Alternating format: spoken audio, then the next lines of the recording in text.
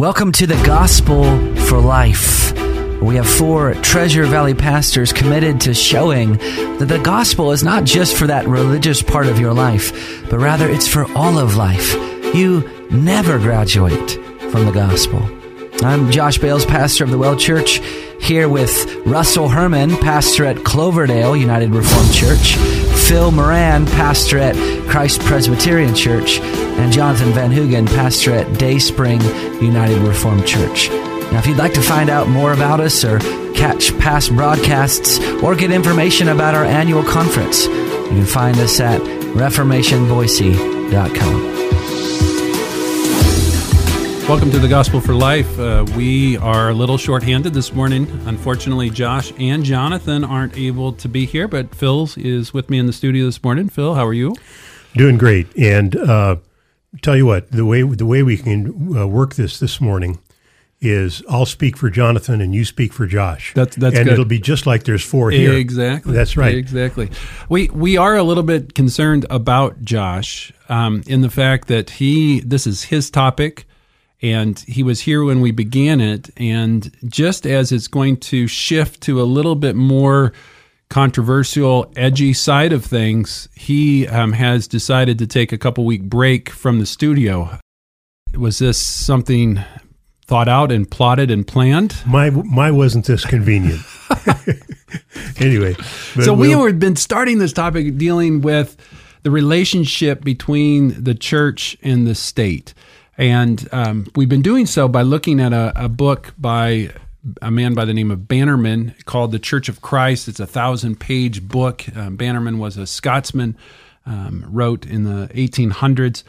And you might think, well, what does that have to do with anything? How is that even relevant for today? Surprisingly, the principles that Bannerman sets forth in his book still, because they're based upon God's Word, they transcend time. So the principles are there. Now, what they look like and how we apply them in time and space are going to differ. And that's actually where we're at today and for the next several days is just applying the principles. So we're just going to quickly review. Basically, Bannerman's position is this, that God has ordained the state, government, ruling authorities. No one rules outside of God's sovereign will.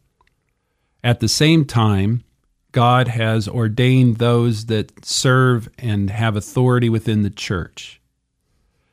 And what he's going to say is each of those have different spheres and different commissions, if you will, callings by God. Mm-hmm. And so the state is, the classic verses on this is Romans 13, that God has set them in place to provide protection and care for those underneath of them, that they wield the sword to provide order for society. The church, their role is different. Now, I haven't read the book, The City of God by Augustine. Have you read that? Yeah. Oh, yeah. Okay. Mm-hmm. But that is, in essence, Augustine's framework. I'll let you talk. I've only dabbled in City of God. You've read it, so. Sure. It has been many years ago, but Augustine was one of the first to deal with this back in the 4th century. And, well, I shouldn't say one of the first because obviously the Apostle Paul deals with the relation between church and state. But the context that Augustine was writing in, just very briefly, was the crumbling, the collapse of the Roman Empire. And Christians had come by that point. This is long after, by the time of Augustine, is long after Constantine and the official recognition of Christianity in the empire. And in fact, Christianity, by the time of Augustine, Christianity is the religion of the empire. Then when the empire begins to collapse and the city of Rome itself was sacked by the Visigoths, it was kind of the unimaginable. That was... It exposed what happened was, in the relation between church and state, what happened was when the city of Rome was sacked by the Visigoths, Christians around the empire panicked. And Augustine saw that and said, why are we panicking because of a political crisis? Where is our hope? where does our security lie? And that's when he wrote City of God, contrasting the city of God with the city of man, the city of God being eternal, the city of man being temporal. But anyway, that's probably more than you wanted to hear about City of God. It's not, because I was actually a history major in college, so I find all of this fascinating. I was actually in a conversation with my son, who's more into the sciences, but he is, to fulfill a credit, taking an ancient history class, really specifically dealing with the Greek and Roman eras. Oh, good for him. And he is in this class, which is basically what most history majors would take. So he was calling to tell me that he was in this class with all of these history geeks. And I'm like, well, you're talking my language. Yeah. But I'm sure he will, in the end, either read or at least dabble in some of the reading of the City of God. But even that work, I mean, that's on my short list of my next books that I want to read, just because, A, it's a classic, but B, I think many of the principles Augustine laid down in that book, are just like Bannerman's, are still applicable to the church today. Absolutely. One of the things, where we left off, I know you remember this because you hang on every word that we say, where we left off was that in this relationship between the church and the state, oftentimes one of two errors can happen. And what those errors are is you either have that you place the church's power underneath the power of the state. So the state has control over the church. And so we've seen this in history when you have quote unquote state churches. We still have state churches in the world today.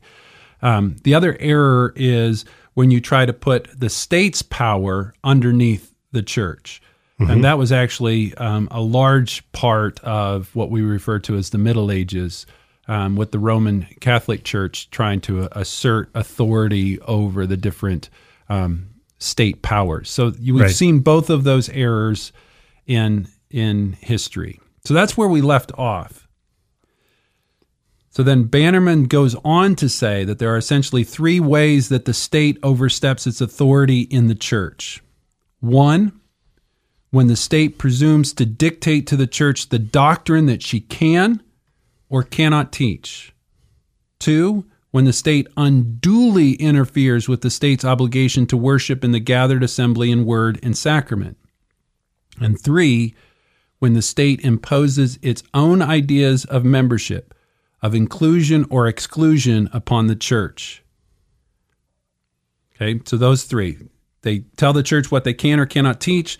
They tell the church basically how or they can worship. And then third, they try to meddle in membership. So, Phil, do you agree with these three? Well, I think Bannerman shows us a lot of wisdom here. Some of these, well, and let's just take the first one. He says that the state oversteps its authority in the church when, number one, the state presumes to dictate to the church the doctrine that she can or cannot teach. And listeners may be thinking, well, boy, that's never happened. But just a few years ago, in one of our great American cities, in the city of Dallas, the mayor demanded that local pastors turn in sermons to be reviewed. Now, there was significant pushback about that, and there were particular issues going on the mayor there was concerned about, but wanted to exercise some authority over the church and the content of pastors' sermons. And there was very, very stiff pushback, and the mayor lost that fight, but it goes on. It goes on today. In the 1930s in Germany, what's called the German Christian movement, which was not Christian at all, in the so-called German Christian movement, the Nazis attempted to move in and frankly, tragically, were largely successful in taking over the church in Germany. This is obviously during the rise of Nazism during the 1930s. But in many churches, crosses were removed and replaced with swastikas. Jesus was proclaimed to not be, Jesus wasn't really Jewish, he was really Aryan. And in response to that, three theologians came together and wrote one of the great theological documents of the 20th century called the Barmen Declaration. And I'm quoting as closely as I can. I don't have it in front of me, but it said, Jesus Christ is the one Word of God, whom we will hear and whom we must obey. And we reject the false doctrine that we must listen to the state as a source of teaching for the church. And the Barmen Declaration still stands as, and I really recommend it. You can Google it and read the Barmen Declaration. But this isn't so far removed. I mean, you cited the situation in Dallas, but this has been going on in Canada here in the last several years. In essence, if pastors are preaching the biblical truth about homosexuality, yes, they'll get in trouble for hate speech. That's right. And they're simply teaching what the Bible position on homosexuality has always been. Right.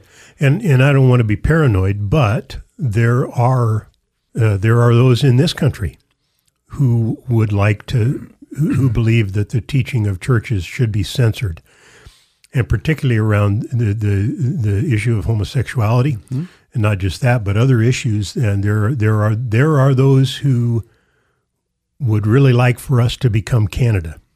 Now, we have the First Amendment that protects us, but I think one of the things that Bannerman's teaching gets at is that we need to be vigilant in maintaining this proper division of authority, that the church, or rather the state, and this was our point one, the state has no teaching authority in the church, period. And the church, rather the state, oversteps its God-given bounds when it purports to teach doctrine that the church can rightly teach. Now, the second one we're going to come back to. This is when it interferes with the church's obligation to worship. And we have some later questions that are going to deal with this. We'll deal with this in tomorrow's show. But I just want to briefly, in our remaining time here, deal with the third one, when the state imposes its own ideas of membership. Now, this is a little bit different because our setting today, we don't have this. But your sense of U.S. history would tell you that this was one of the reasons why many came over here to begin with, was this sense of religious freedom, specifically this idea that the state should not be in charge of the membership rules of the church. This actually got Calvin in trouble when he first was in Geneva, right? Because basically he took on the political authorities of the town that they couldn't impose things about how communion was and discipline issues for membership in the church. Right. And that got Calvin in a whole host of trouble, because basically Calvin was saying, no, that's not your area. We're the church, you're the state, and these are separate. So we don't have, I don't think, and Phil can correct me, I don't know how much this is happening in the United States today where they're meddling in membership, but it has historically been something that happens. Yeah, and I don't see that going on today. But we'll return to this tomorrow. And we've been talking about the teaching of Bannerman on the relation between church and state and spheres of authority. Thanks for joining us on the Gospel for Life, and we hope to have you back tomorrow.